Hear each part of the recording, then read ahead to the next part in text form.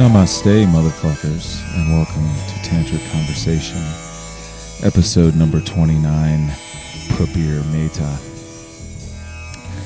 I guess I could say I've known Prabir for about 15 years, but I don't really know him, didn't really know him.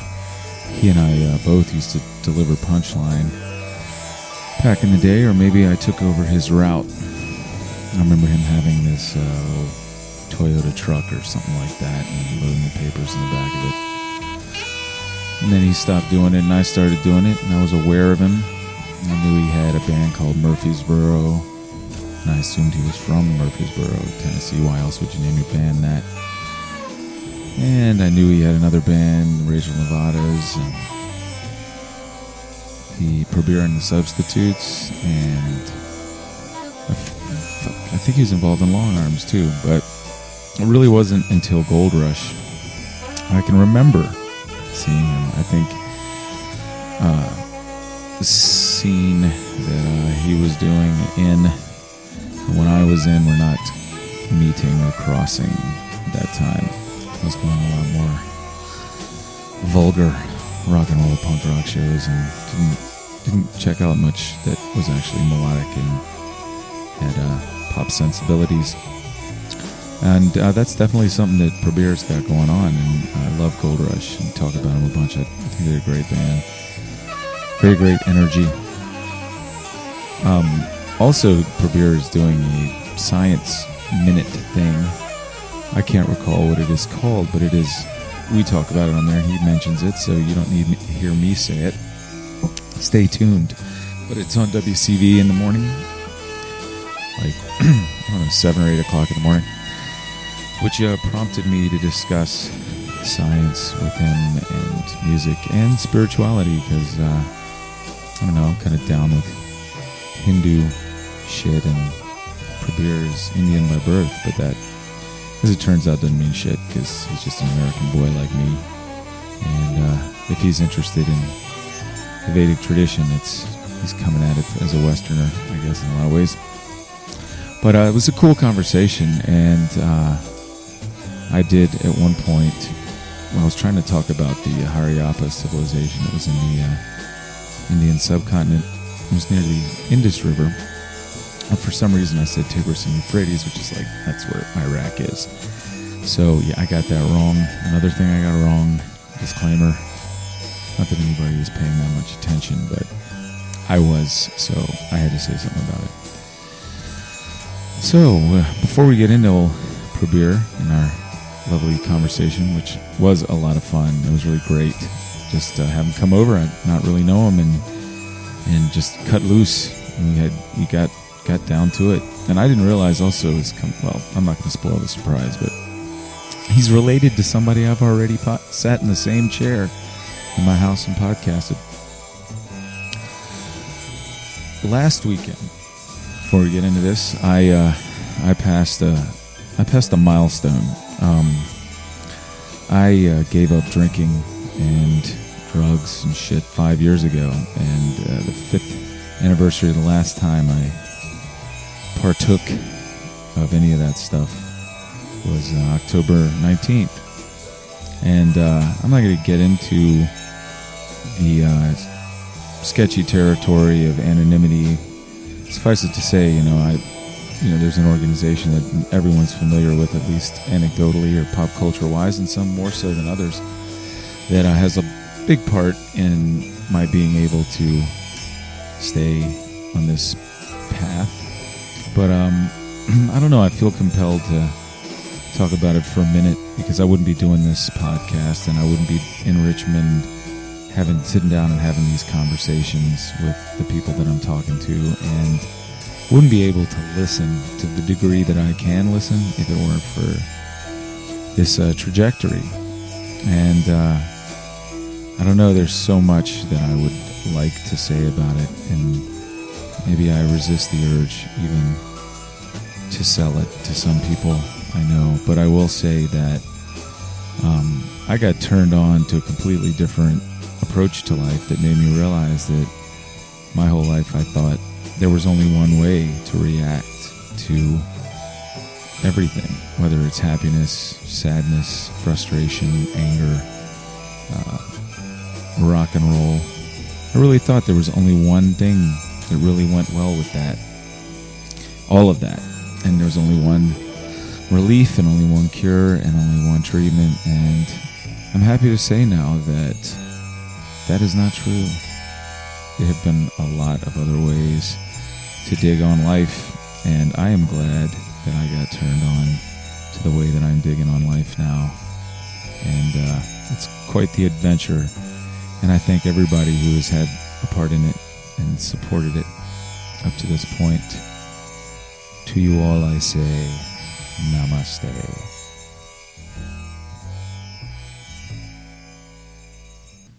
Yeah, it sounds good in my cans. Awesome.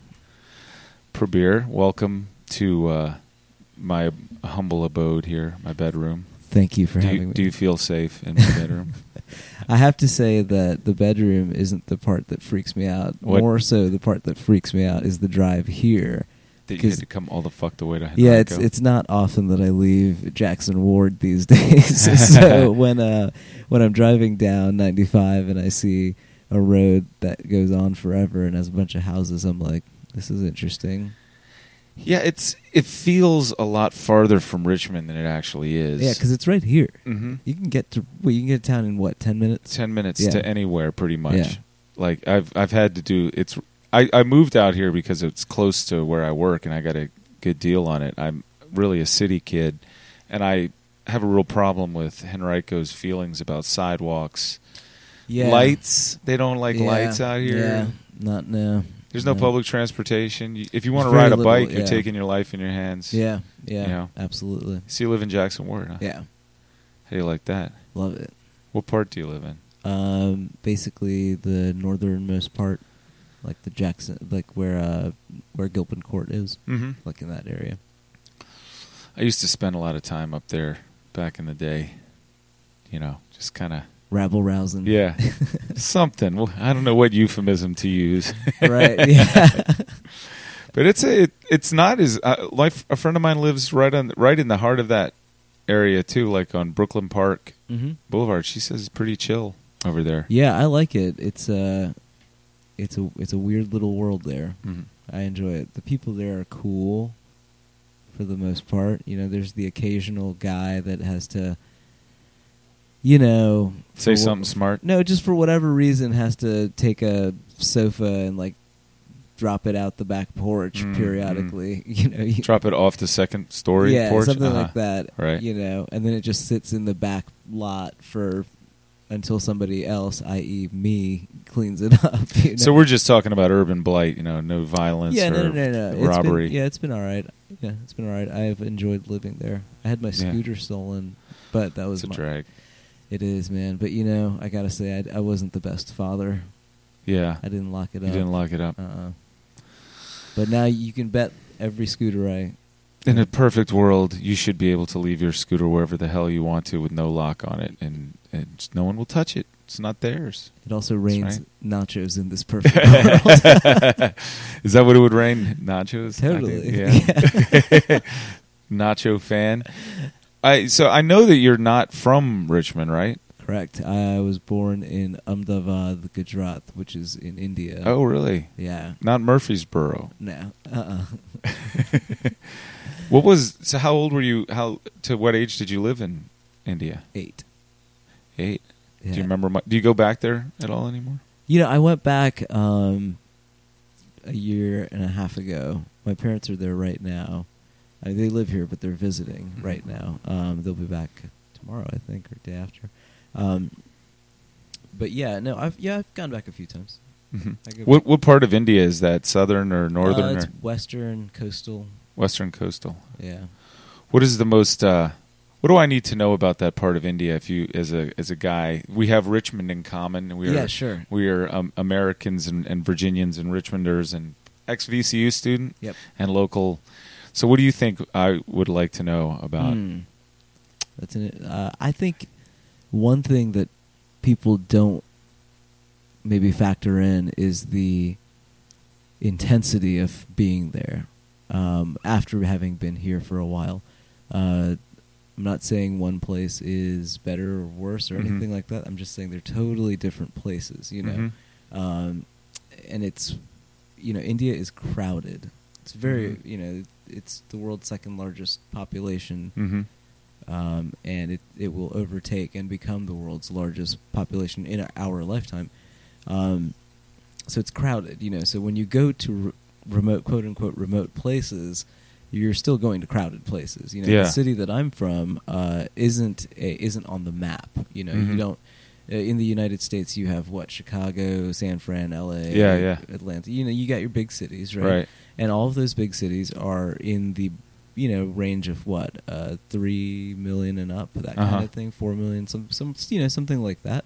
But you know, the city that I'm from, Ahmedabad, is not a huge city, and its population, I think, is nearing 6 million now. And it's not even on the map. No, it's not even. It's not even worth mentioning on the map. Yeah. You know, so it's an interesting. It's counterintuitive. Yeah, exactly. Yeah. So when you go there, the first thing that blows the senses, you know, or rattles them rather, is just seeing the sheer number of lives there are. And then it's kind of hard to sometimes adjust to, you know, different cultural standards or, you know, different views on poverty, different views on poverty or that kind of stuff. But well, yeah, that made me think about where there are so many people. Is there a sense that people are less important in a bad way, or is it people are less important in a good way, like that sort of a facing of the ego? Yeah, I don't know. You know, it's an interesting. I have to say that when I was there most recently, I experienced it kind of in a more disheartening way than I have in the past. But that was because I couldn't wrap my brain around a potential solution to the poverty.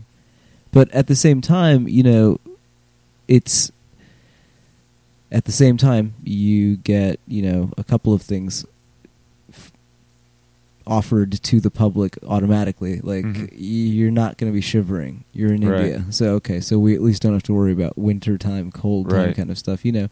But even the stuff that is easier, you know, there's a lot of vegetation there, so you know, unfortunately there isn't a lot of standards of clean sewage, that sanitation. You know, in the smaller cities and stuff, you know, I mean, obviously the larger cities are well off and are international business hubs. Good infrastructure. I mean, you know, you go to Mumbai, you can have a great time all the time, anytime you want, you know. But then if you go to some of these smaller cities, you know, they do shut down at sunset. And then it's really strange because then it's just you and the monkeys. You know, and that's always weird. Like, what kind of monkeys? Are they like macaques or something? I guess they're pronounced Rhesus macaques. Yeah, those guys. They're pretty cool. I'm not a big fan of them. They're cool to watch on TV. Yeah, they're pretty aggressive in real life. I'll tell you what, though, there was I did run across one other monkey that I really enjoyed quite a bit in India. And that was the Hanuman langur. It's kind of a taller, tannish, black-bellied, tan, everything else, long tail, taller, thinner monkey. But it was cool, man. It was the chill monkey. It would walk. He's not grabbing shit out of your hands. No, he just wants to walk up to you and be like, "Are you seeing the rest of this?" And you're like, "Oh my god!" Yeah, it's pretty great. I watched a whole special about the temple macaques. I don't know what temple it was. It looked like something like Angkor Wat, though, but maybe it wasn't. It might have been in India. But they followed this group of macaques for a really long time, and like, you know, the social stuff that was going on with the alpha males and all that. It was really fascinating.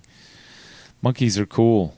I'd say but they like, you know, they can get just as urbanized as people. That's and behave the problem. The same all right, way, right? So check this out. I was in. This would be a really short monkey tail here. Monkey tails are always welcome on tantric conversation. Okay, good. So I was in the city of Rishikesh, which is along the Ganges River, and I guess it's culturally here most well known because the Beatles went there, and it was kind of a big. That's where the Maharishi. He was based out of there, and his temple is still, you know, there. It's, you know, it's whatever. It's one of the many temples that's there. Rishikesh. Is that what you said? Yeah, okay. Exactly. Yeah. So it's right on the banks of the Ganges River, right before it opens up into the plains, you know, around Delhi and Agra and all that stuff. But so this is further up north. and it's really beautiful. It's gorgeous, but there's like a footbridge that goes over the Ganges River, which is already frightening because it's like a suspension bridge, right? It's not like a, it's not like a, it's not like a serious like bridge, right? It's it ropes and wires and shit. Yeah, and there's, the Ganges is frightening, right? It's dirty and not at that point. Okay, we're still far up, like in the foothills of the Himalayas, so we're not in the more urbanized areas quite yet. But it's interesting because I'm looking down at the Ganges River and I'm like, wow, that's crazy. I'm about to walk over the Ganges River on this tiny little bridge thing, and everyone's doing it. And there's women with things on their heads, like going across the river or whatever. And then this little like gang of rhesus macaques jumps on there. And they're like, you are not... I mean, obviously, they weren't talking. Right. But their attitude is such their body language was like, check it out, Prabir. You're not crossing until we get what's in that bag. And shit. And I'm just like, I don't know what to do here. Because I can't. It's not like I can turn around. You got mugged by macaques? But then they like come towards you and they start like screaming and, flailing their paws at you. And then so eventually, I think, finally somebody behind me threw like a piece of food or something way far down, and then 4 or 5 of them ran after that, and then the rest of us kind of kept walking. But they've become very urbanized in some places. Yeah, that reminds me of the story I heard about these guys that are charging people to look at Banksy's latest stencil somewhere in East New York. Okay, like they're so tired of people coming into the neighborhood just to look at graffiti art that they like covered it up with cardboard, and it like cost you $20. What? Really? Yeah. Jeez. That kind of makes sense. I mean, he's a pretty big deal. Well, yeah, and if you live in some neighborhood, I mean, it's bad enough when everybody wants to come to your neighborhood to get drunk or whatever, and like you got hundreds of people or thousands of people from all over New York that want to just come over and walk around your neighborhood. Right. No other interests to come do there. It might get irritating. But I just like the good old-fashioned capitalist ingenuity. Cardboard. Turning a buck. Cardboard and dollar bills. That's they go back a long way. You don't need a lot, You don't need a lot.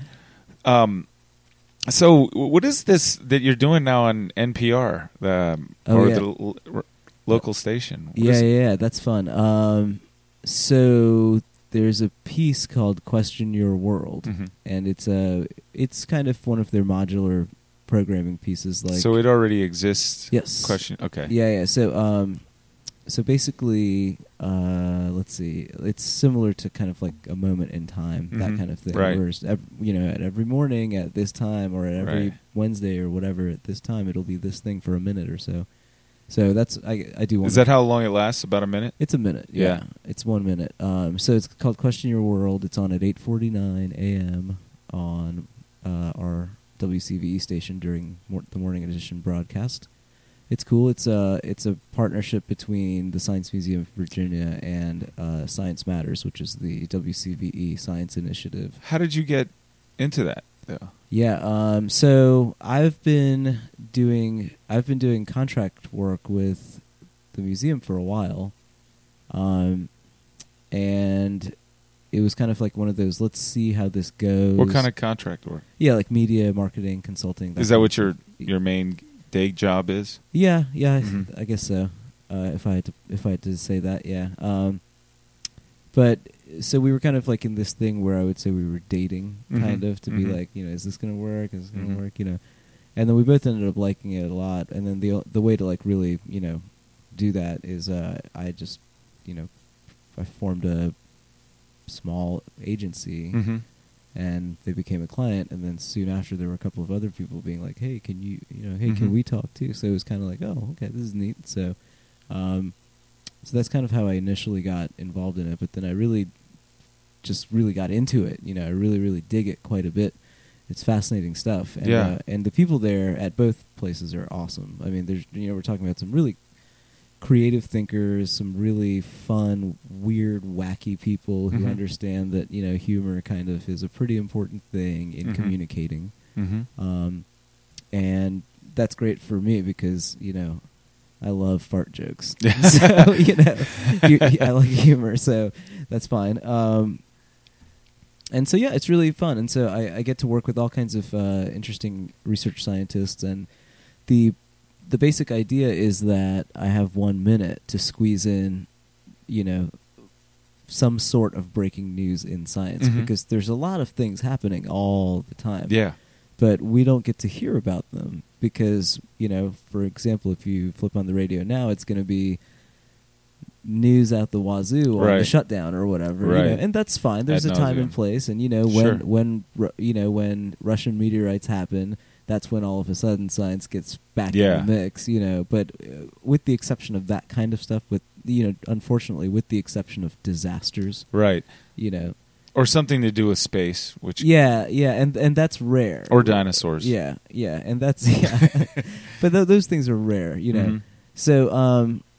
So it's pretty cool to be able to research all these things, and I get a lot of things sent to me, just press releases on, hey, we're working on this project, we're doing this thing, and then it's kind of like you filter through all of it, and you get heads up from all the various journals that publish new research and stuff, and then I go meet with someone who's a specialist in it, be it a person that's involved in more of the physics background or more geology or biology, whatever. If this is a medical thing, is it an engineering thing? You find who to talk to, and we chat with them for a second, and then the museum has 2 wonderful scientists there, and so we all kind of chat and figure out what the angle is on how do you explain that? And you make this interesting to a layman kind of thing? Well, that's the idea. Or at least just to look at it in a way that maybe isn't obvious initially, right? And it's great to talk to the scientists about it because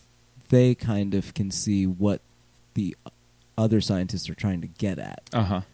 When I'm watching a band play or something, just because my brain is kind of a mesh of chords, You speak music. Yeah, and so when I'm watching these bands play, I certainly speak that language very well.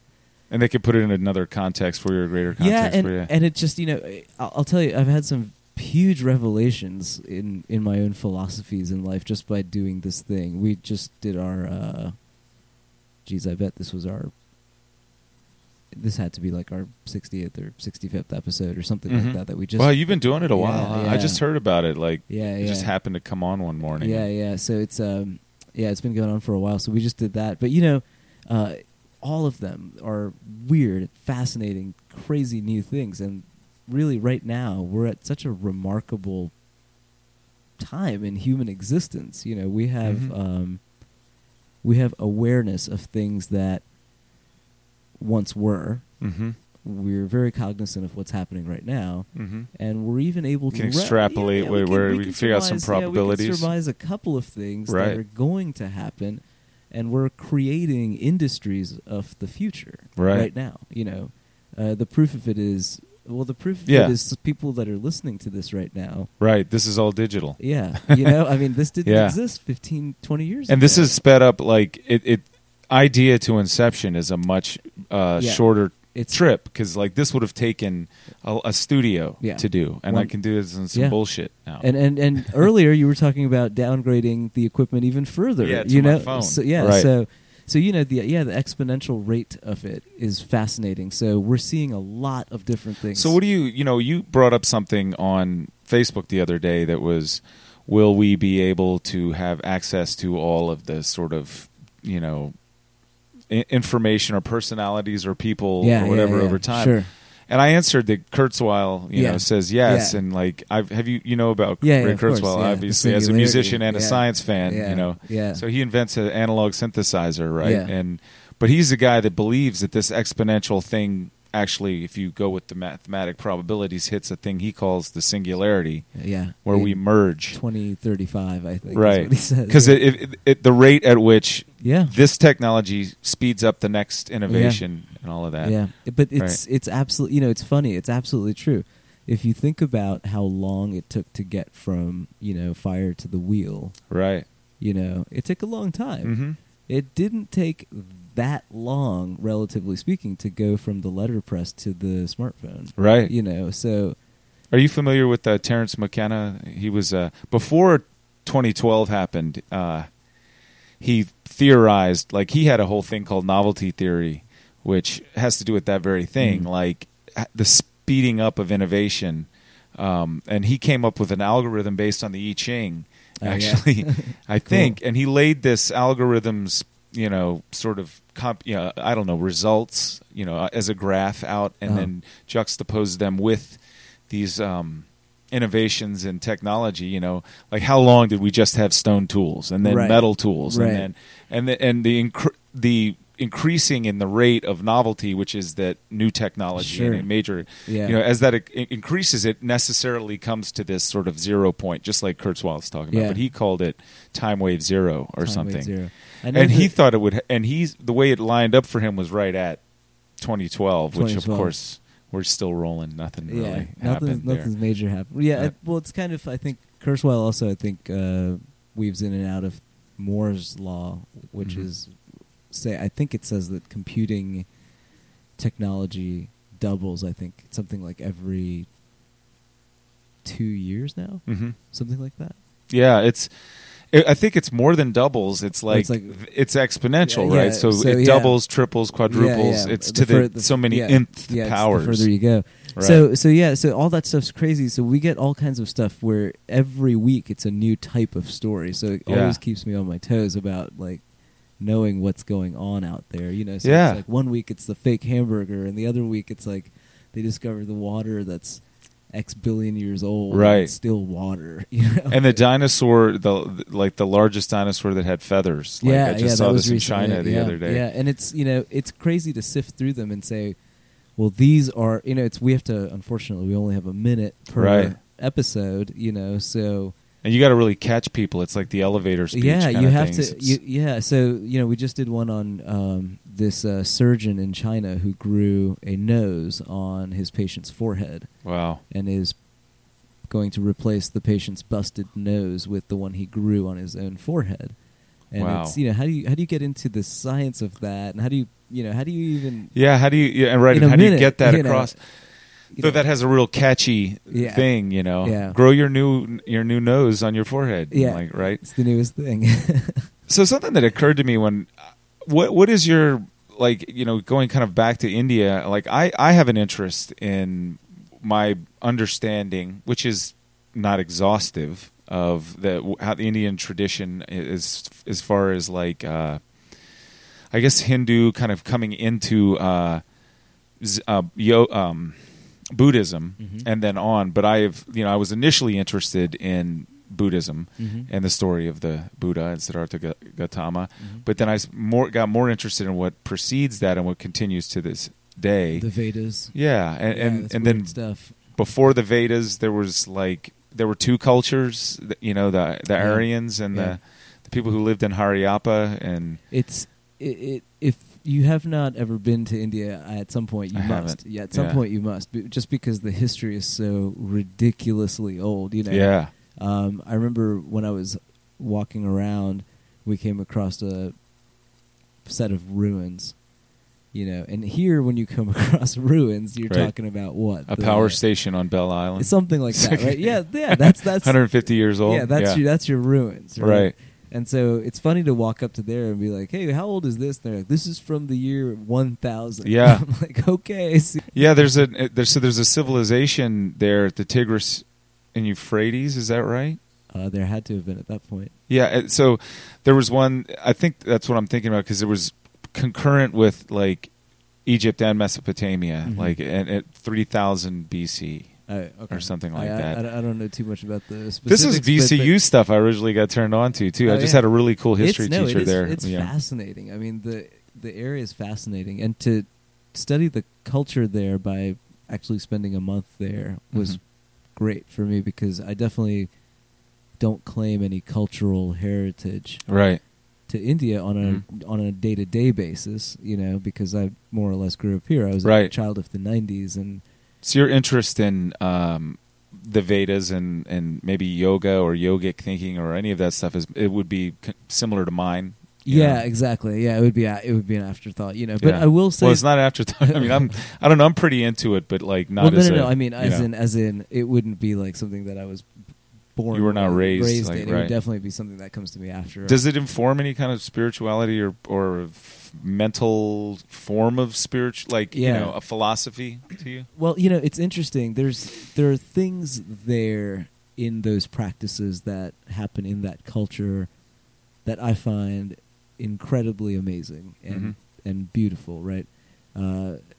Very often in Richmond, I get bummed out that we don't do something that everybody and their mother in India does, which is, you know, they take time to chill out. Mm-hmm. You know, it's a very laid back culture for the most part, you know, and a lot of it has to do with the fact that they do put things like yoga and meditation and prayer and ritual as a priority, right? So, I'm not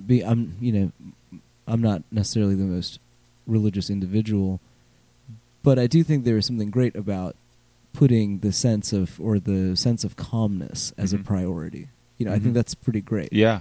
Being focused. I mean, with, you know, they call it mindfulness now to get it out of a necessarily a religious or whatever tradition. It's because there are people like John Kabat-Zinn, I think his name is, that practice it and teach it as a discipline that's got intellectual, absolutely makes intellectual sense. It is discernible, like sort of quantifiable results come from doing it. And it's it's on in terms of modern medicine, you know, it's low impact. It's I mean, it's good for you. You know, we know that.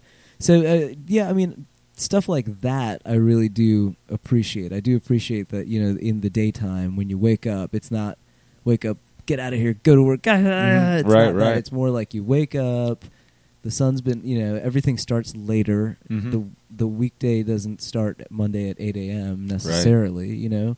A lot of my relatives have their weekdays start at 10-ish, you know. And so it's really great to be able to appreciate and enjoy a few hours of sunlight. Yeah. You know, before you get into the race. Well, I do think that, you know, Richmond and Virginia has a tradition of being chill, you know, at one point. And there's still people who are, I mean, they always say about Richmonders that we're a little too chill, you know. Sometimes, the velvet coffin, you know, it's one of the one of those slacker, I mean, it's I mean, but I don't know, you know, maybe there is a degree of there's alcoholism and sloth, and then maybe there's also like people figure out that they can live like that here. You know, you don't have to be on a dog-eat-dog. Yeah, there's not that much competition. There's not much population. You know, one thing that's crazy is India has the most. Something froze up for a second here. We might have lost something. I apologize if we had a blip there, but go ahead. And we're back. But no, their patterns are just, you know. But I talked to everyone about, you know, is it stressful to drive here? And they're all like, nah. Just used to it. Yeah, right? but man, you put like one car accident on Laburnum and the entire city goes bonkers. You know, so, or do bridge construction or something like that. So that's what I'm saying though, is that there's time allotted to everything. So, you know, it's interesting that it helps kind of regulate a sense of maybe a little. It's bit more of like there's a biorhythm and an appreciation for like things that aren't in like meter and 90-degree angles and grids and all of that kind of stuff. And you know, they make plans, you know. I mean, and you go forward with plans, but it's just that generally plans don't involve 8 a.m. And my sense is there's a lot of cultures in India. Like there's a bunch of it's a continent, right? It's a subcontinent, right? Yeah. It's of Asia, right? It's the southern part, and there are many different sort of traditions and cultures there. Absolutely. Right. Absolutely.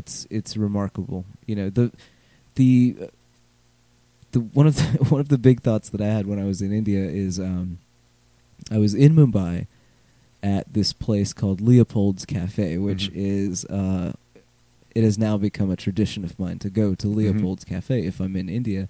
And is this like a German kind of place? No, it's an international hub. It's kind of located at where the Gateway is in Mumbai, so it's kind of a touristy area anyway. But they've made it into an institution. Sorry, by making it Leopold's Cafe International Cafe, Leopold's International Cafe.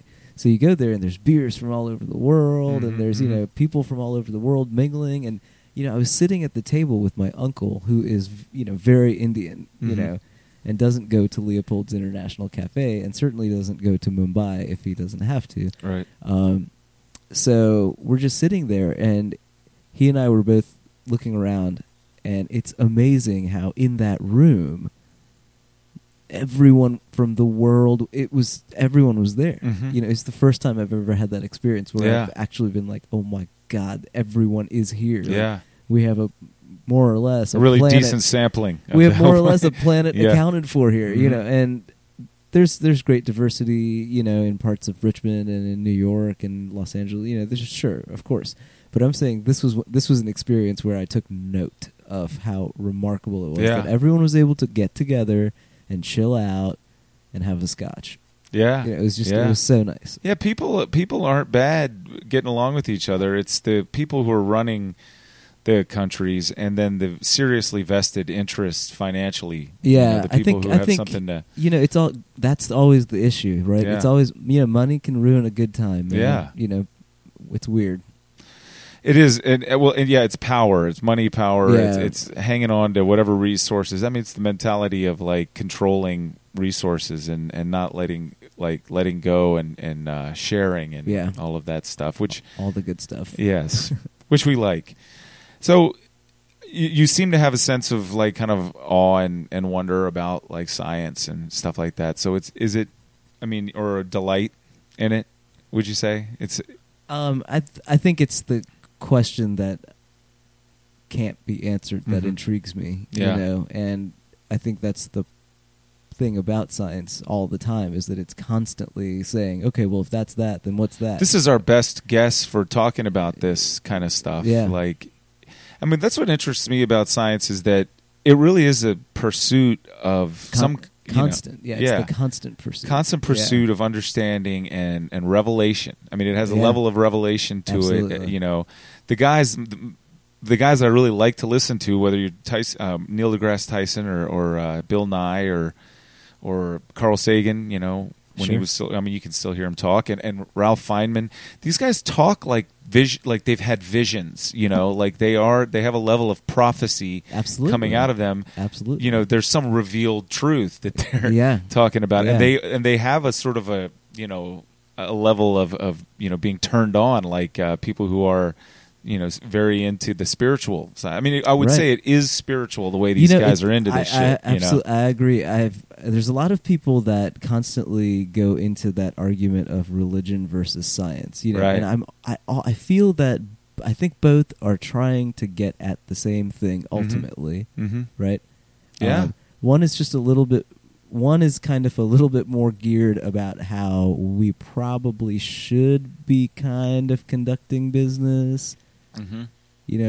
And then the other one's kind of like how we could be conducting business, but it's still about. Well, the problem with it's spirituality and science, I think, are very similar, but organized religion, Right. The way that, because that Rules, doesn't know man. what it is sometimes. Rules, is dude. it a bunch of rules That's- for a culture? Is it a bunch of rules for people who were traveling through the desert, or is it a bunch of rules yeah, exactly. for some pilgrims that Right. came over here? Yeah, is it the law or is it your belief system? Yeah, Like, because what is it? No, you're Yeah. absolutely right. That's one of the big issues is that the doctrine does not transcend time. I mean, it's not Right. timeless. Right. Well, the funny thing is that song "In My Life" by the Beatles Mm-hmm. is probably more timeless than any scripture. Yeah, I mean, it gets at, and that's the thing about music, and that's a great segue to start talking about that. But I'm very, the science is is doing their best to sort of get things into a objective plane. Whereas spirituality, it's Gnostic, and and that idea, the Greek gnosis, it's something in a different way than you know things, Yeah. and it in your bones, it as an instinct, as an intuition, as something else that is very difficult to put into the objective things of formulas and maps and all of that stuff. Yet when those guys do things in that way, they discover things, you Mhm. know, and things that you'll never be able to see. You actually have to have faith that they exist Yeah. because the math demands it, right? Like Yeah. the quark Or the you black know? hole, yeah. In order to make this equation work, Yeah. there's got to be another particle, Yeah. you know, and then they start believing that things Yeah. are there. And then they find it. Yeah. Yeah. Right. Yeah, you know, absolutely. and then they get a laser and they shoot it. You know, it's funny. I've had such a wonderful time talking with a lot of these people in these radio pieces about the thing of, you know, let's put it to the big picture, right? Mhm. And now everything goes default to me for the big picture. Like when I was driving here, for example, some guy cut me off, and in my brain, I immediately started doing that thing where I was like, wow, that guy just cut me off. He must either be in a rush to get somewhere, or he has this other thing, or, Mhm. oh, it might be someone that's pregnant that needs to get to the hospital, Yeah. or it might be just a jerk. Yeah. Or it might, you know, I started like thinking about all these Right. things, and then Mhm. I was like, I wonder how many of those people, like, I wonder how many people are cutting people off right now, specifically to get to a hospital, like just the number. Yeah. And then as soon as I did that, I was like, I gotta stop. I gotta Yeah, but you focus know what? on where I'm driving. So that can be this crazy fucking mental trap and a trick, or it's the foundation for compassion. Sure, absolutely, You know, yeah. because you know, being aware, Sure. being mindful of all the possibilities, not like that is other and that person Right. is just asshole, Right. because it's affecting me that way right, Right. now. You Right. put it in the bigger context Right. that like this is a human that is suffering for some reason right now, and he's not doing this at me. Or maybe not. I keep that in mind too. You know, Any asshole move is suffering on some level. Yeah, you yeah, know. yeah, absolutely. So you know, I Yeah. think about all these big picture things, right? And then we talk about these big picture things, like let's say that you were to all of a sudden freeze time, Mhm. right, or manipulate time completely, and be able to go back about, you know, let's say 15,000 years, Mhm. right? Cool, and then. Cool, you get that 15,000 years. We kind of have a history of we know, you know, we kind of understand the history of what was going on around then, in terms of the Yeah. animals That's- and you mhm. know, whatnot, and what humans were kind of getting into, Yeah. kind of sort of starting to dabble in. We have some pretty good We have- sketches. Yeah, we have a Mhm. decent, you know, we have a decent understanding of what we think it could be, right? But what I love doing nowadays is thinking about the 15,000 years ahead, Mm-hmm. right? Because that's where it gets weird. Yeah. You know, I was then the other What sort of thing do you think? What do you imagine when you think 15,000 years? you know, ahead?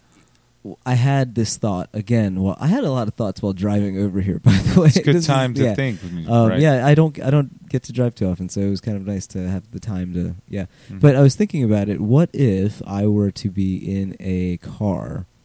There's two different situations. Situation one is that is 15,000 years in the future on Earth, where they've changed everything. I mean, think about Mhm. it. In theory, our windshields, right? In theory, could be designed to work with things like signs on bridges and stuff, Sure. right?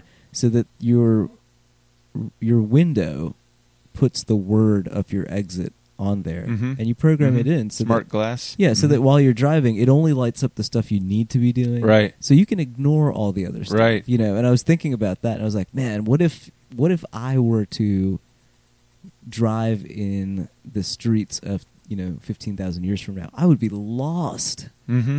Mm-hmm.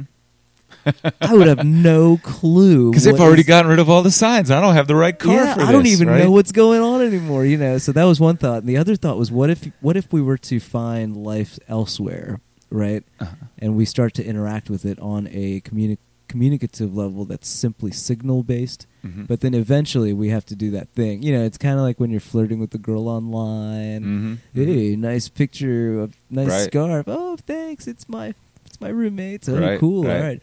Eventually, you're gonna have to do that thing where you're like, so should we meet up at Bamboo? Like, Yeah, you know, like yeah. eventually there's gonna have to be that interaction.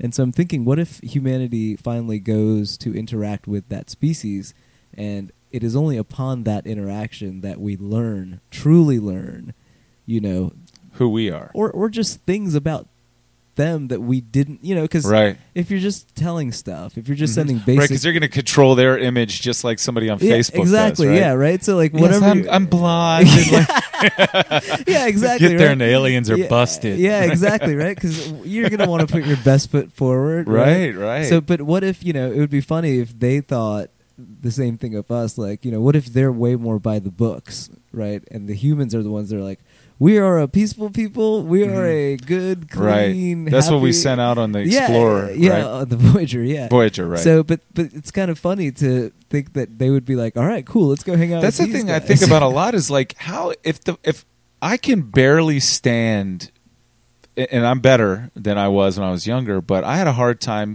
with people who weren't from like Churchill, who weren't from the city. Like I grew up in the city. My parents sent me out to Marymount to go to school in the West End, and suddenly I'm in culture shock. And these are the same species Right. as me. Basically, in all levels, these are other white kids, you Right. know? But I grew up culturally so much different from Right. them that, like, Right. I have a hard time relating. Now, what the fuck am I going to do with somebody who's a silicone-based life Right, form or exactly, yeah. whatever? Yeah, you know? they're probably thinking the same. They're like, you celebrate the day you were born? Right. Why? Why do you do that? Yeah, it's crazy. You know, I think what you're saying about I think we will more likely. I do believe that this thing Kurzweil is talking about probably will manifest in a certain kind of a way that we will get integrated with what we consider right now artificial stuff. Like you're talking about, Mars rovers. We're going to get so integrated with that instrumentation that we can send out. So because we can't survive the shit that's out there in space, we might, what we call probes and stuff like that really might be extensions of our sensory organs to a very realistic degree absolutely. that we can send avatars Yeah, it's out crazy. there, and we may never interact physically with this biological shit with other species. That's but we entirely might possible. And there, because who knows, there's all kinds of things that would get in the way there. Well, so here's an interesting thought then. No sex with green women. No, unless they're hot. So in which case, I guess the machine could still have. I mean, right.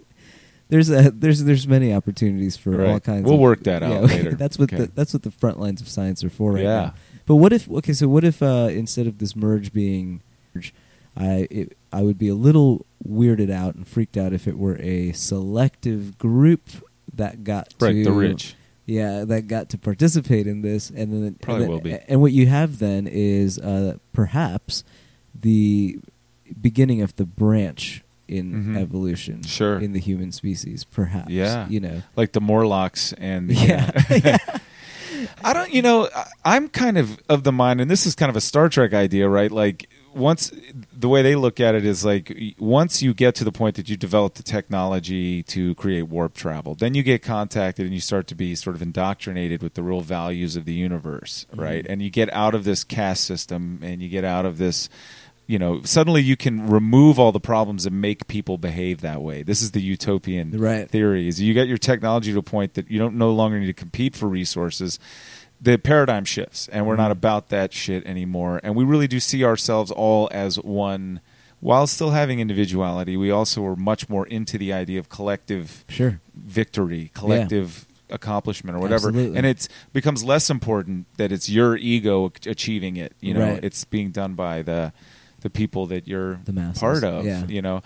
I mean, this could be completely pie in the sky bullshit, or I have an intuition that this is sort of the way, the interest that we have and continue to have that is timeless about Eastern thinking, is this idea that the individual ego is not important. It's really a problem, on a certain level. I mean, you won't get out of the bed without it, but it's not, as we've been led to believe as Americans, the thing. Like my story where I'm the main character. It's me in the X-Wing fighter blowing up the Death Star, or me traveling. I'm the one person that goes in the bubble in contact that goes to meet the but it's the idea that we get to the point that we dig that idea. We are a rock star loving bunch. Right. The alpha male, we're monkeys like that still. And we propel it so well here. So I mean, even on the micro levels, we still do a good job. The cult of personality. It's crazy, man. But here we are. It's funny. That's one of the first songs I remember really getting into when I moved to the United States. Living Color, the cult of personality. And I recently heard it at a Target and my Yeah. mind was blown. I was like, what is Yeah. what is this song doing, near the Target dollar bin? Like, what is going on?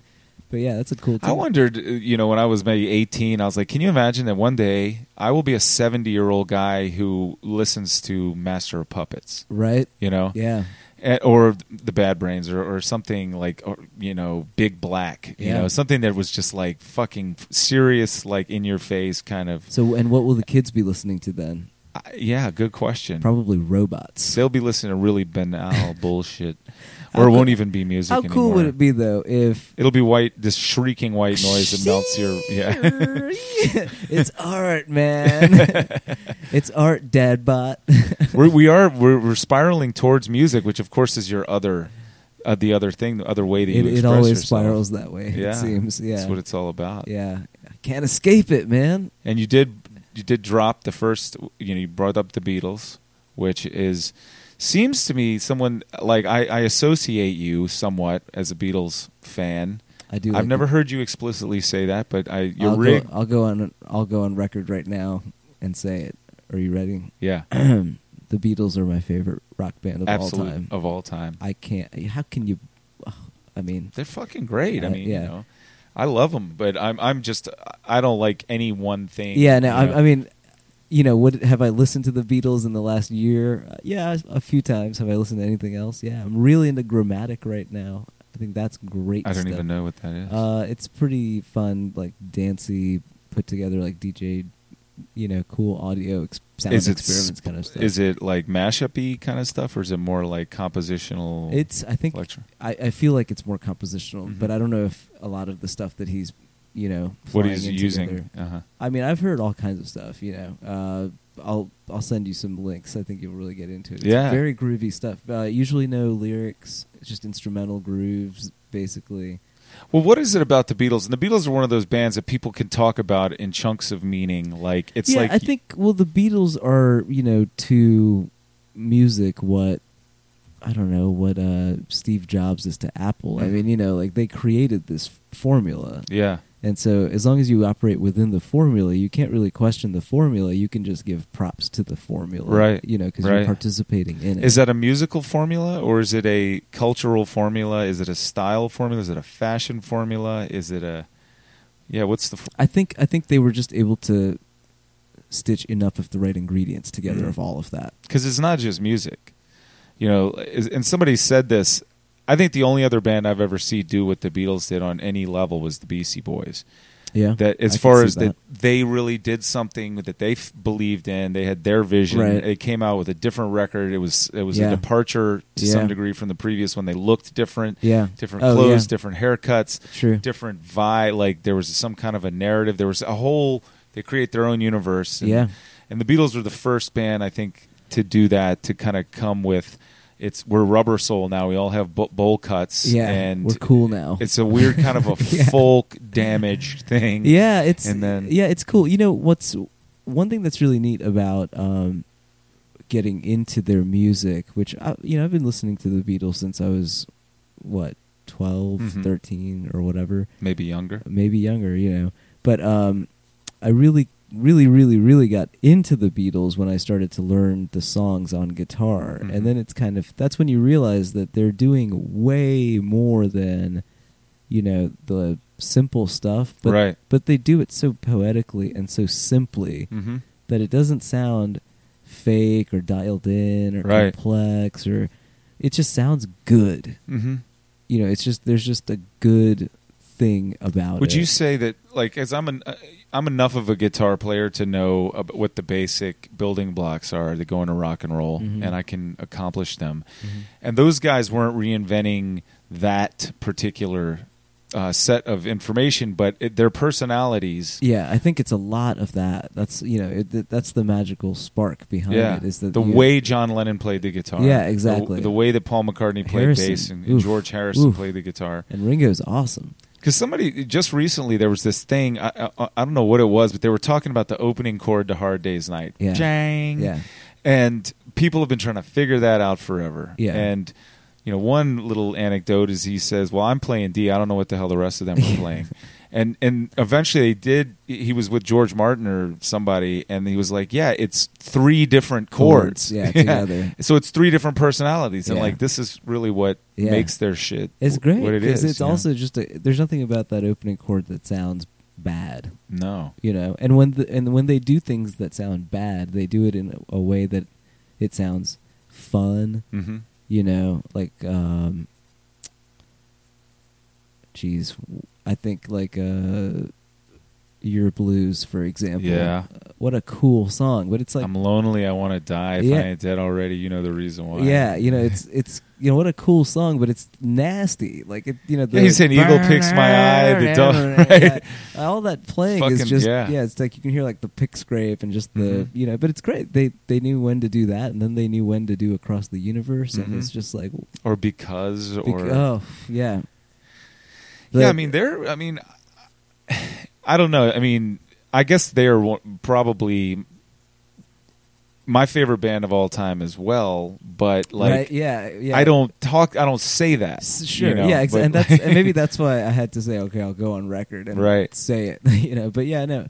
I mean, I'm into a lot of different stuff, but it always, in terms of songwriting and kind of approaching the aspect of being a rock band, well, it's like if you want to be a rock band or if you want to play in a rock band, then you kind of have to, at some degree, you have to kind of be like, all right, well, let's make sure we at least get the foundations of this correct. So in your bands, and I think shamefully the only one I've seen live was Gold Rush, and that's fairly recently. Yeah, and I really liked that a lot. I mean, it's great. Fun. I love playing with those guys. Oh man! So my question, I want to ask you this really quick, is how much are your bands like this? All of these personalities expressing themselves, or is it your vision and then Well, it's kind of like okay, like it's kind of like a really great party. Someone's got to decide to throw the party. You're the host. Someone's got to throw the party. You know?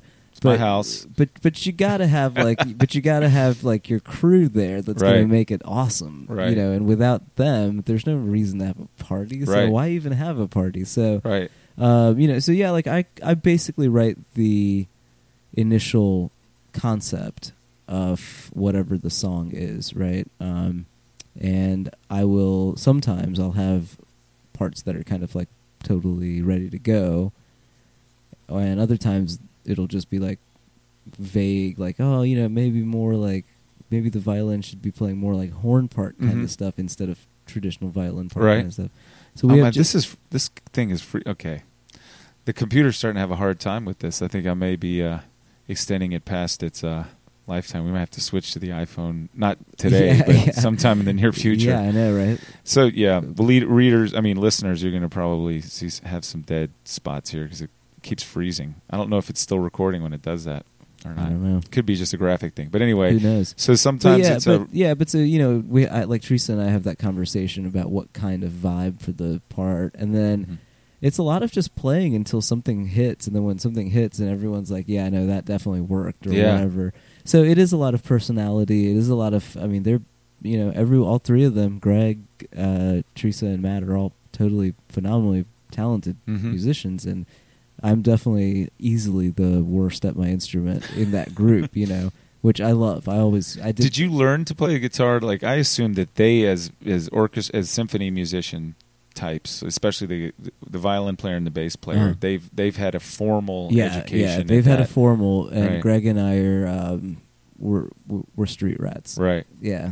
Rock and roll, punk rock type musicians, right? 7-Eleven, man. I don't know what that means, but yeah, no. So it's cool. I think it goes well because it keeps. I have a tendency to kind of go into that thing where I'm like, just go with it, man. Like whatever, man. And they have a tendency to be like, yeah, we'll go with it, but we want it to sound good. We still need to know, right? Yeah. So there's a good balance between it, I think. So yeah, no, I totally dig playing with That's really. It's very interesting to me to watch you guys perform, knowing. I mean, I've been to a fair amount of classical music type, for lack of a better word, concerts. I played cello in an orchestra when I was a kid, like 9-10 years old. So I understand like how regimented. Like, I mean, you're playing notes on a page. Somebody is keeping time for you. They're cueing you. Like there's you're a lot more. The orchestra is a lot more like the extension of the conductor and somebody else's vision and all of this stuff. And there's a lot. You're following orders, to some degree. But yet there is a wide variance in how people express themselves and all that kind of stuff. Whereas rock and roll is very like, kind of like, hey, don't tell me how to fucking play the guitar, and yet to a degree, people try to, James Brown like led his band like a conductor, and stuff like that. But it's very interesting to see, at least especially those two, like, because they rock the fuck out. Yeah, that chick totally. playing what is her name? I'm Teresa. sorry, I shouldn't call her a chick, but Teresa plays that violin like she's Randy Rhoads or something. I mean, but that's what that's what it is. Teresa's the lead guitar player in Gold Rush. That's how it works out. You know? It's that's the fun part about it, is that it allows for those two worlds to have a fun, casual intersection. It doesn't have to be. What do you think makes those different worlds? I mean, I've always theorized that Western, formal music coming to America and encountering, the vibe that's coming from basically a Stone Age culture that got brought over here from sub-Saharan Africa, that this very formal thing gets imbued with chaos and Dionysian shit, like it's fucking pretty going cool. nuts. But that leaves out folk music and all of that. But do you think? I mean, they're sort of different. Like Western classical music is a very discipline-oriented thing. Well, I think there's a couple of things about it. I mean, it came around when certain resources were available, and you think about it, like hip hop only came around after certain other resources were available, like machines that not available, right, if you know what I'm saying. Like they can't play instruments. That's what I mean. You can't afford instruments. Right. But this other thing was available. A boombox. Which was not the case in the 1800s. Right. So, of course, we didn't see the, birth of that. So, I don't know. I mean, I think the cool thing is when you have folks like, of course, when you have people like Matt and Teresa who do get that ability to understand that there's a dialogue that belongs kind of comfortably in both worlds, which is to just be really into it. That's where I think the intersection is. You can get just as hyped about, Beethoven 9 as you can about, your new song that you just wrote that you can't wait to try out at the next show. But it's weird how like the fusion of those two worlds, it feels like it's just the back and forth between like the two extremes, as it always is in anything else. You have one that's like, no, this has to be done exactly like this every single time, more or less. Not right. Not but the rules, the grid, the 90-degree angles. I mean, and then you have the other thing where you have like Duke Ellington, and he's like, all right, we're gonna have 5 minutes of me, and then someone else do something.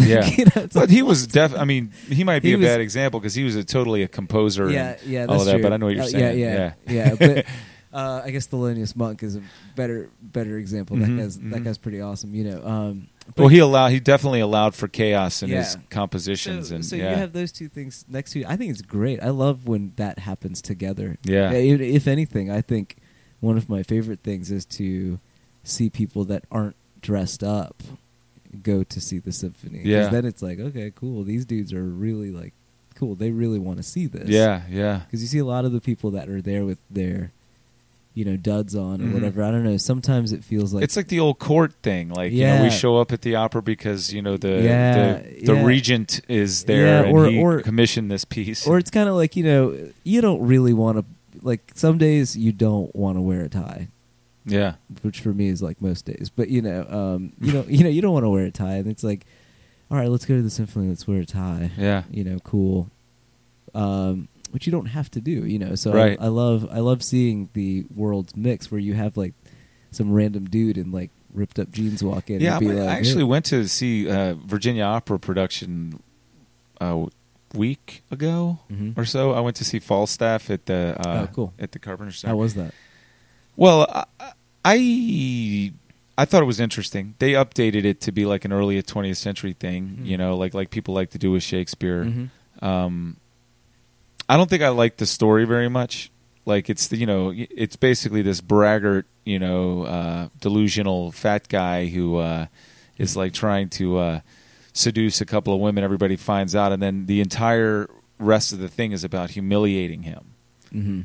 Yeah. Which is supposed to be really funny, but it So they contemporized it, huh? Or I guess they didn't contemporize they didn't it. contemporize the story, but they contemporized the way it looked. Looked, So okay, gotcha. you got people that look like they're going to, like how they used to wear the long fur coats and had the, in like the. I'm thinking like it's prohibition Yeah, and past that, sure. like, but I think it's a mixture of stuff.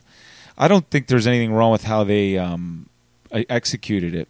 Well, what I was going to say about that though is that I do like to get dressed up because I'm usually in bummy shit and Right, like yeah. pretend that this, it's like a costume ball for me to put a tie and a jacket on and like, pretend that whole thing and I what I was kind of interested in is how unpretentious Virginia Opera and that Yeah, whole they're scene cool. at the Carpenter Center No, was, no, and the it's- people who were there too. Yeah, It seemed very absolutely. fun in Richmond community. Yeah. Some people were in jeans and kind Yeah. of whatever gear, but Absolutely. it felt very democratic. and, Absolutely. Yeah. like not elitist. Yeah, you know. the Virginia guys are great at having fun. They Yeah. made these cool. Teresa has a T-shirt. I want to say it's a Mahler T-shirt, but they gave the orchestra like Mahler T-shirts for Uh-huh. when they did. I think Mahler 8 or something.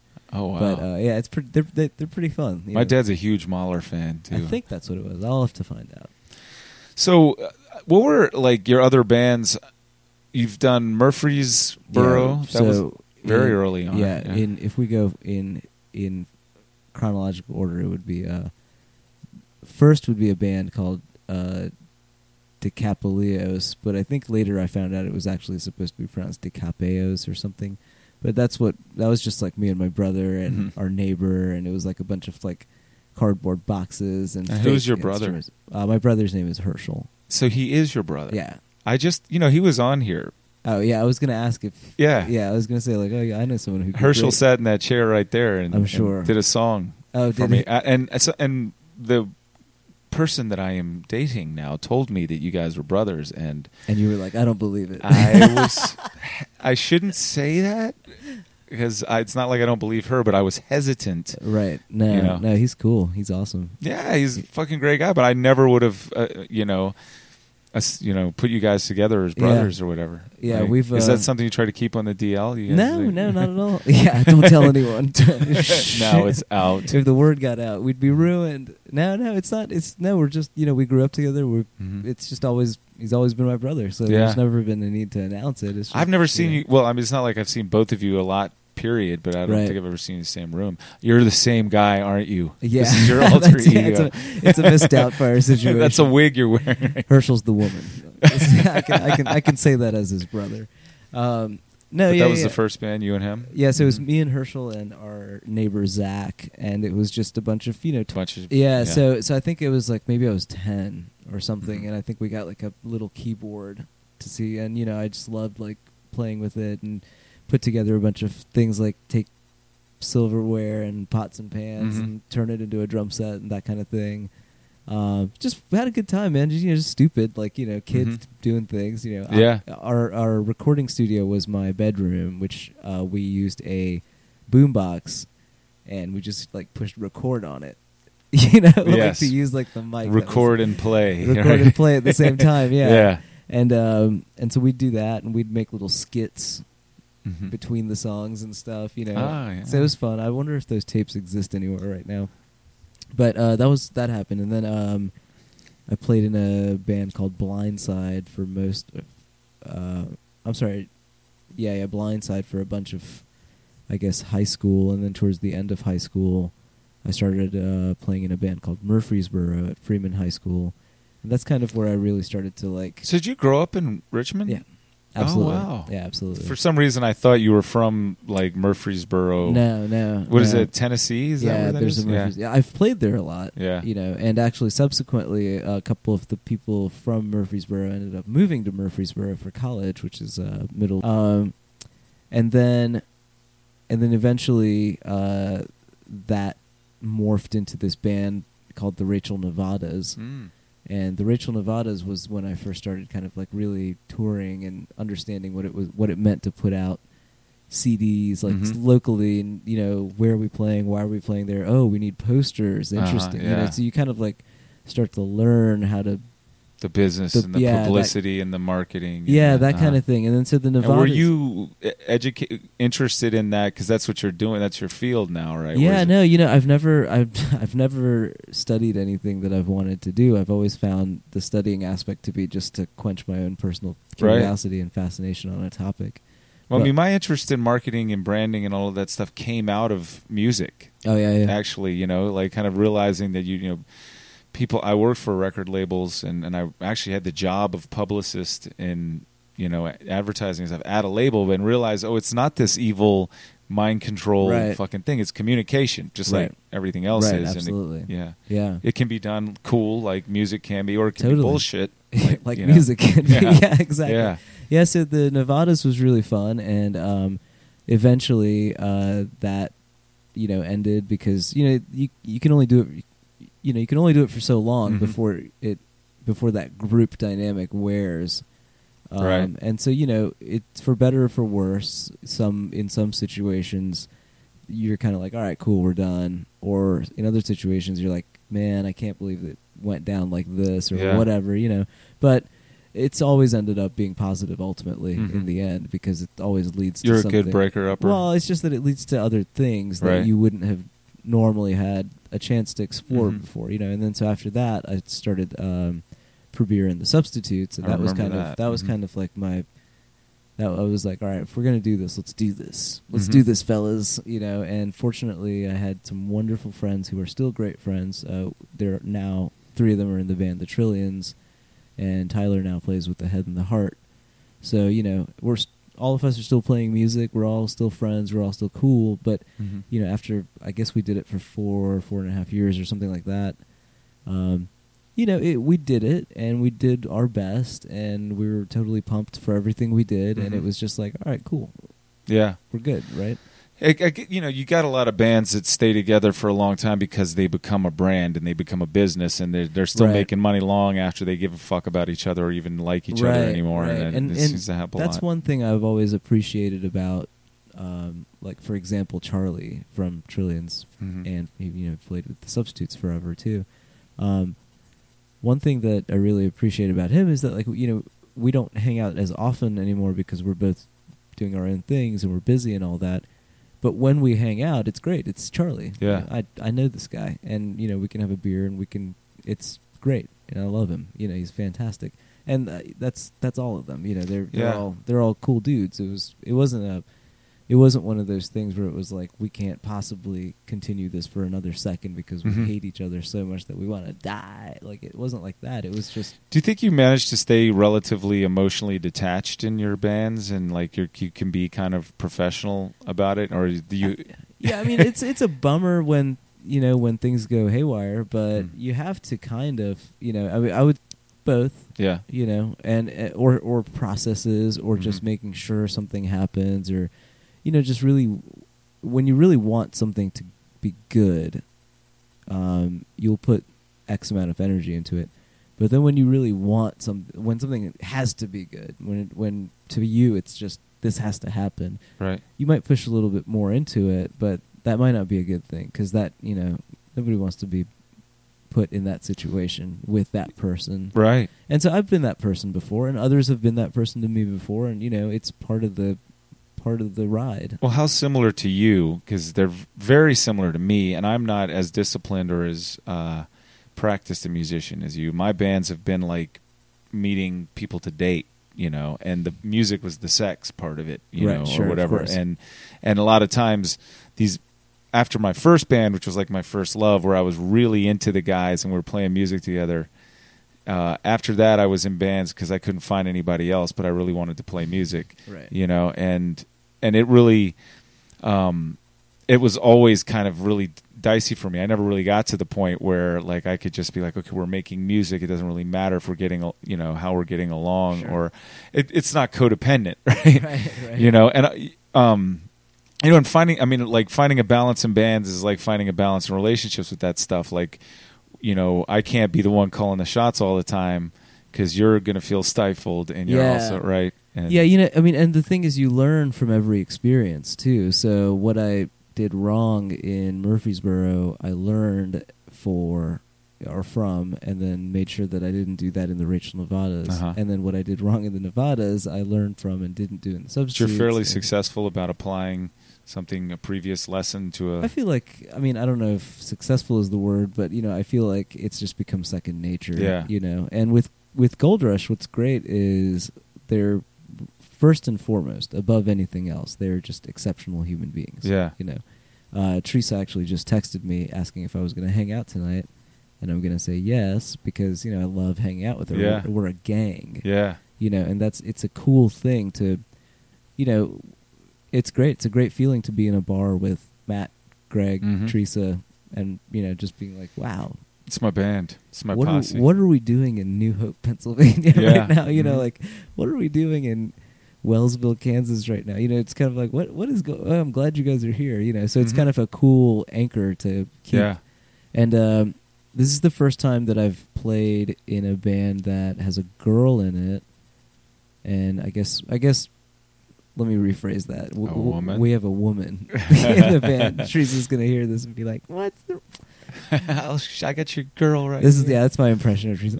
What? Yeah. That's my. All my friends can tell you. I unfortunately have like this one default girl impression. Uh-huh. It's not cool. We barely heard it. I think you want to get into it a little more. We'll ask me. The next question you ask, I'll answer it as a girl. Okay. I'm not really going. Now to. you're sticking me with having to come up with a question. Yeah. Because it flows so Tell me about naturally. your last period for beer. All right. No. So no, but it's cool to hang out with Teresa and Matt and Greg because they're just really cool people. But this is the first time I'm playing with a woman in the band, which is great because I can't believe I haven't done that already. Mhm. Right. Mhm. Number one, and number two is this is the first time I'm in a band with a married couple, Ah, yeah. and I have to say it's fine. Yeah. I thought it was going to be like a thing, you know. Right. I was like, oh well, but John and Yoko. it's not. I mean, you Right. know, it's great. They're just two totally individual people that occasionally are together and they have a house together. It sounds very balanced and like it you know, that's a thing that's possible. I think that rock and roll tends to attract imbalanced people to it, and you can either get that chaos to hang together. Now, with that said, the balance doesn't exist after we're on our second set at Hardywood Brewery when Yeah. we've had, you know, a Too much to pitcher of drink. beer each. Mhm. Then the balance is all gone. Mhm. Then it turns into just like, what song are we playing next? Let's do this one. No, let's do this. You know, it's like, what are we doing? What's you know? Then it gets fun. Yeah. I like that. I love that. I love the chaos of the live shows that we do because we're, you know, I feel like we have a pretty good time playing together, and Mhm. and we're not doing the thing where like we have to get there. When sound check is at 4, we have to do this and then that, and then and then blah, and then we're gonna do this album thing, and then Mhm. we're gonna do signings here. We're not trying to do all of that. We're just trying to get on stage and have fun. And speaking of all of that stuff, like signing and all that, you've kind of been doing this concurrently as a paradigm with all of that is shifting. And like, so how do you do the business of being in a band now? Are you on a label, or you put it out yourself? Like, we put out one thing on Mad Dragon Records in Philly. Mhm. So we put out our Settle Down EP that we did with Motion City Soundtrack. We did that on the label, and then our most recent album, or our debut album, actually, it's our very first album we put out by ourselves. It's called Greatest Hits. Right on. Humbly titled. Yeah, man. Well, that's the point of it, though. Sure. Was to kind of be like, hey, it's our first album. It was Yeah. recorded. It took us 2.5 years to record because, you know, recording's expensive, and if you want to do it right, you have to put in some time. Mm-hmm. You know, it took us 2.5 years to record, Wow. and it's recorded in Philly, in a couple of different places in Richmond. It's kind of scattered. It's all over the place, but we really think it's a fun collection of songs. But you know, it's not a There's nothing wrong with a little tongue-in-cheek hyperbole. Yeah, bombast, so at that point, right? you know what the funny thing is when I told someone that, they were like, don't you think people are gonna like think that's like a really cocky album cover? And I'm like, yeah, that's kind of the point. It's like may as well, right? Right. We may as well put out our greatest hits now. Yeah, as our first album. And these are the greatest hits that we could come up with. Yeah, these right are all now. the greatest hits we have as of now. I like that. Yeah, and the thing is that seems to me like the things that are possible now, the amount of people you can reach without really having to expend a lot of resources, and the kind of stuff you can put together. That the one thing that really would distinguish you is instead of completely manipulating the image based on old ways of doing things, you really were yourself, and you really, to the degree that you can be, 100% everything that goes to make you and everybody else up, because that's really your edge. Well, I think we were saying that the Beatles had a pretty good personality, you know, and so the goal is to kind of like, when you're writing music, like put a little bit of your personality into it, you know. And most bands do that, and especially around here, most bands do it really well. Yeah, we're at Personality Plus USA, and I think there's a lot more. There's getting to be a lot more security and confidence in doing that. That this isn't a Bush League version of it. It's just its own thing. Yeah, let's just do it. Yeah, just be yourself. Yeah, exactly. I was thinking this about the Beatles not that long ago. Though you, like me, grew up, you know, knowing that Sgt. Pepper's goes together like this. That there's going to be When I'm 64, and then there's going to be Sgt. Pepper's, you know, with the big ass guitar riff coming out of it, and then there's going to be something that's got a sitar in it, and everybody's playing rhythm and blues. Then basically blues-based rock and roll. And Paul McCartney, I guess, goes, I want to do some of these old, like, kind of 20s, like, kind of show tunes or whatever. Right. Yeah. And folk music, and you know, English folk music, you know, or Irish folk music or whatever, and they didn't come up with something specifically novel. It was that they said, why don't this go together? We put this, exactly. Yeah.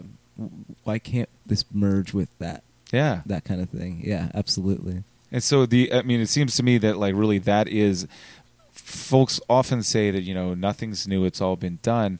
But like one of my favorite musicians said, it's not been done by me. And only, and that infinitesimal bit of variety, you know, just that little, that's the chaos, you know, that's the butterfly flapping its wings that creates the tsunami. Sure. So you really have to just, you know. That's your occasional Kurt Cobain or whatever. Yeah. Your little variants. Yeah. It's in really aping what you think is a genre or a style or whatever. Yeah. That's really where the banality and it's been done. Yeah, you're doing it exactly like it's already been done. Even with your little bit of, if that's really what you're subduing who you are and trying to be somebody else. Yeah, that's not going to work. No, you know. No, you gotta first.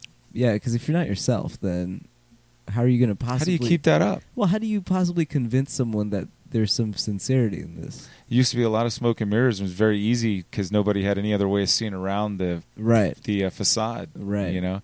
But now there's so many apertures. But now it's internet, man. Yeah. Now it's all, you know, personality.com.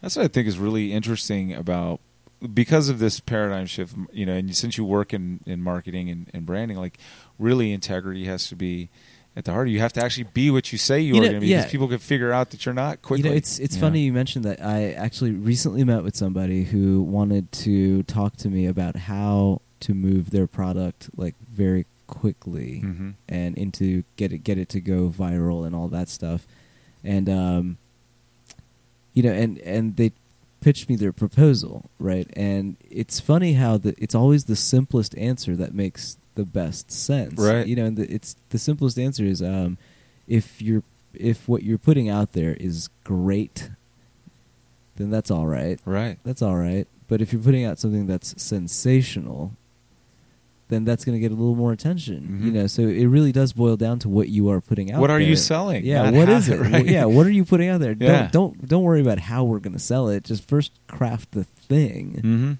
because if it's a good thing, it'll work. If you build it, they will come. Yeah, it'll come. Yeah, absolutely. And the best things don't need market, or like the most obvious things, they don't even need a lot of marketing, right? Like, you are at some point in your life going to probably buy a thing of peanut butter at some point, right? But it's not going to take an ad to get you to buy it, because you're just going to be like, oh yeah, I need this. Right. This is because it's that product. It serves that purpose in your life. So you're going to make that decision based on lots of other factors, but some of it's familiarity. Peanut butter is a weird one because, like, I go Jif because I saw fucking Jif in the cabinet when I was a kid. Right. When I get Peter Pan, it's just not right Doesn't seeing work. that in my cabinet. It doesn't belong there. See, I've gotten into that thing now where I'm trying to eat the like boring foods. The ones that are like, this tastes like nothing and costs $8 Example, more. please. Like, the really like organic peanut butters and stuff, Yes. And it's always one of those things where I no eat salt, no added sugar. Nothing, right? yeah. I mean, and I've actually grown to love them. Mhm. I really have. And I've now grown to kind of try different examples of them, or different brands and such. But occasionally when I do go over to like my parents' house or something, and I'm like, oh, I'm just going to make a peanut butter sandwich, and I pop open the Peter Pan or the Jif or whatever, and I put it on the bread and I eat it. I'm always like, oh my God, this is so good. Yeah. This has been perfectly engineered to get get me off. I can understand why this is the greatest thing that's ever existed, because it just tastes amazing. They had the scientists were standing around in lab coats figuring out how to get the best. They had half the planet scientists working on Jif. They were like, guys, we got to get this right. Because humanity can get one thing right. One thing, right? We can try to do peanut a lot of things. If that's the only but thing it we might get be right, peanut butter. that's all right with me. I love it. I love peanut butter. But I went the other direction with food this past summer. I decided I was going to eat the worst cheap shit that you could buy at fucking Food Lion. So good. Because I was going on like just supporting myself on the podcast. I didn't even have a job. Sure. And I was buying those goddamn Totino's pizzas. Yeah. I was buying like the cheap ham that's like the boiled square pressed ham. Right. Like the dollar like white Right. bread, all of that shit. And you know what? It's true what they say about that stuff. You will pack on pounds eating that cheap, like it's just all it's like empty. fucking bullshit. Yeah, like it's all empty calories. Yeah, absolutely. And not moving around too much. Well, I could talk to you for a long time, but I got to piss, and this seems like as good a place as any to end it. But really, thank you for coming out. Hey, thanks, man. It's kind of awesome. It was a long trek, dude. No, it's great. I had a blast. And so, what time do your things come on in the morning? That is the morning, right? Yeah, it's 8:49 a.m. Okay. on Wednesdays. And the next, and the Gold Rush record, Greatest Hits, is available. Steady Sounds, places like that. Or yeah, it's available on iTunes and our website, and I think it's at a couple of places around town. Does it exist on vinyl? No, not on vinyl. It's a disc. Okay, so we should have digital only. We'll eventually, when the disc goes platinum, we'll put out the vinyl. When the Greatest Hits goes platinum, okay.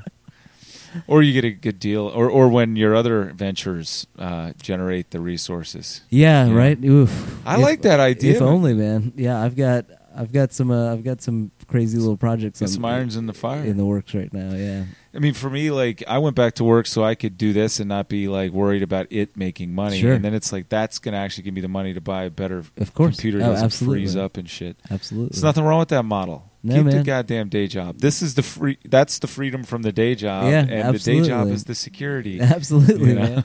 Absolutely. All right, man. Thanks. Cool, dude. Bye.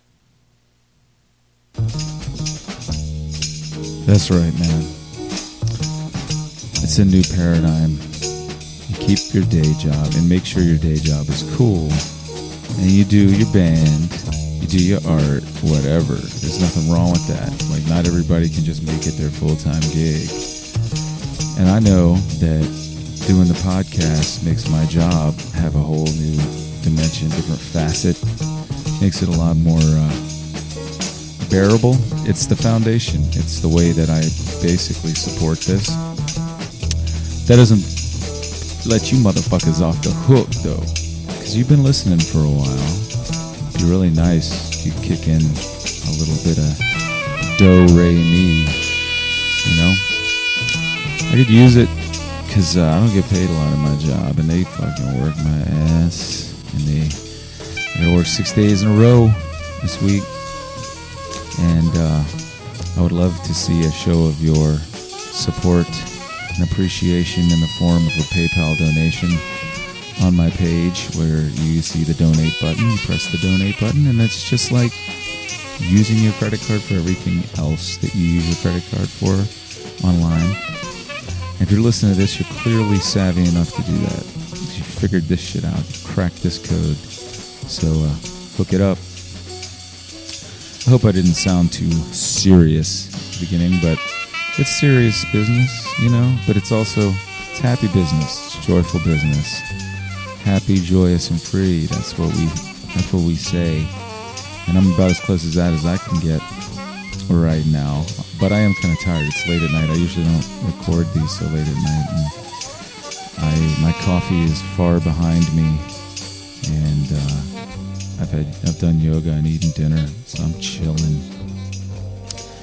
I must say, I'm a fan of Marc Maron, and I was very sad to hear that he broke up with his fiancée, Jessica. I hope that motherfucker can find some peace one of these days. Poor Marc. Namaste, Marc.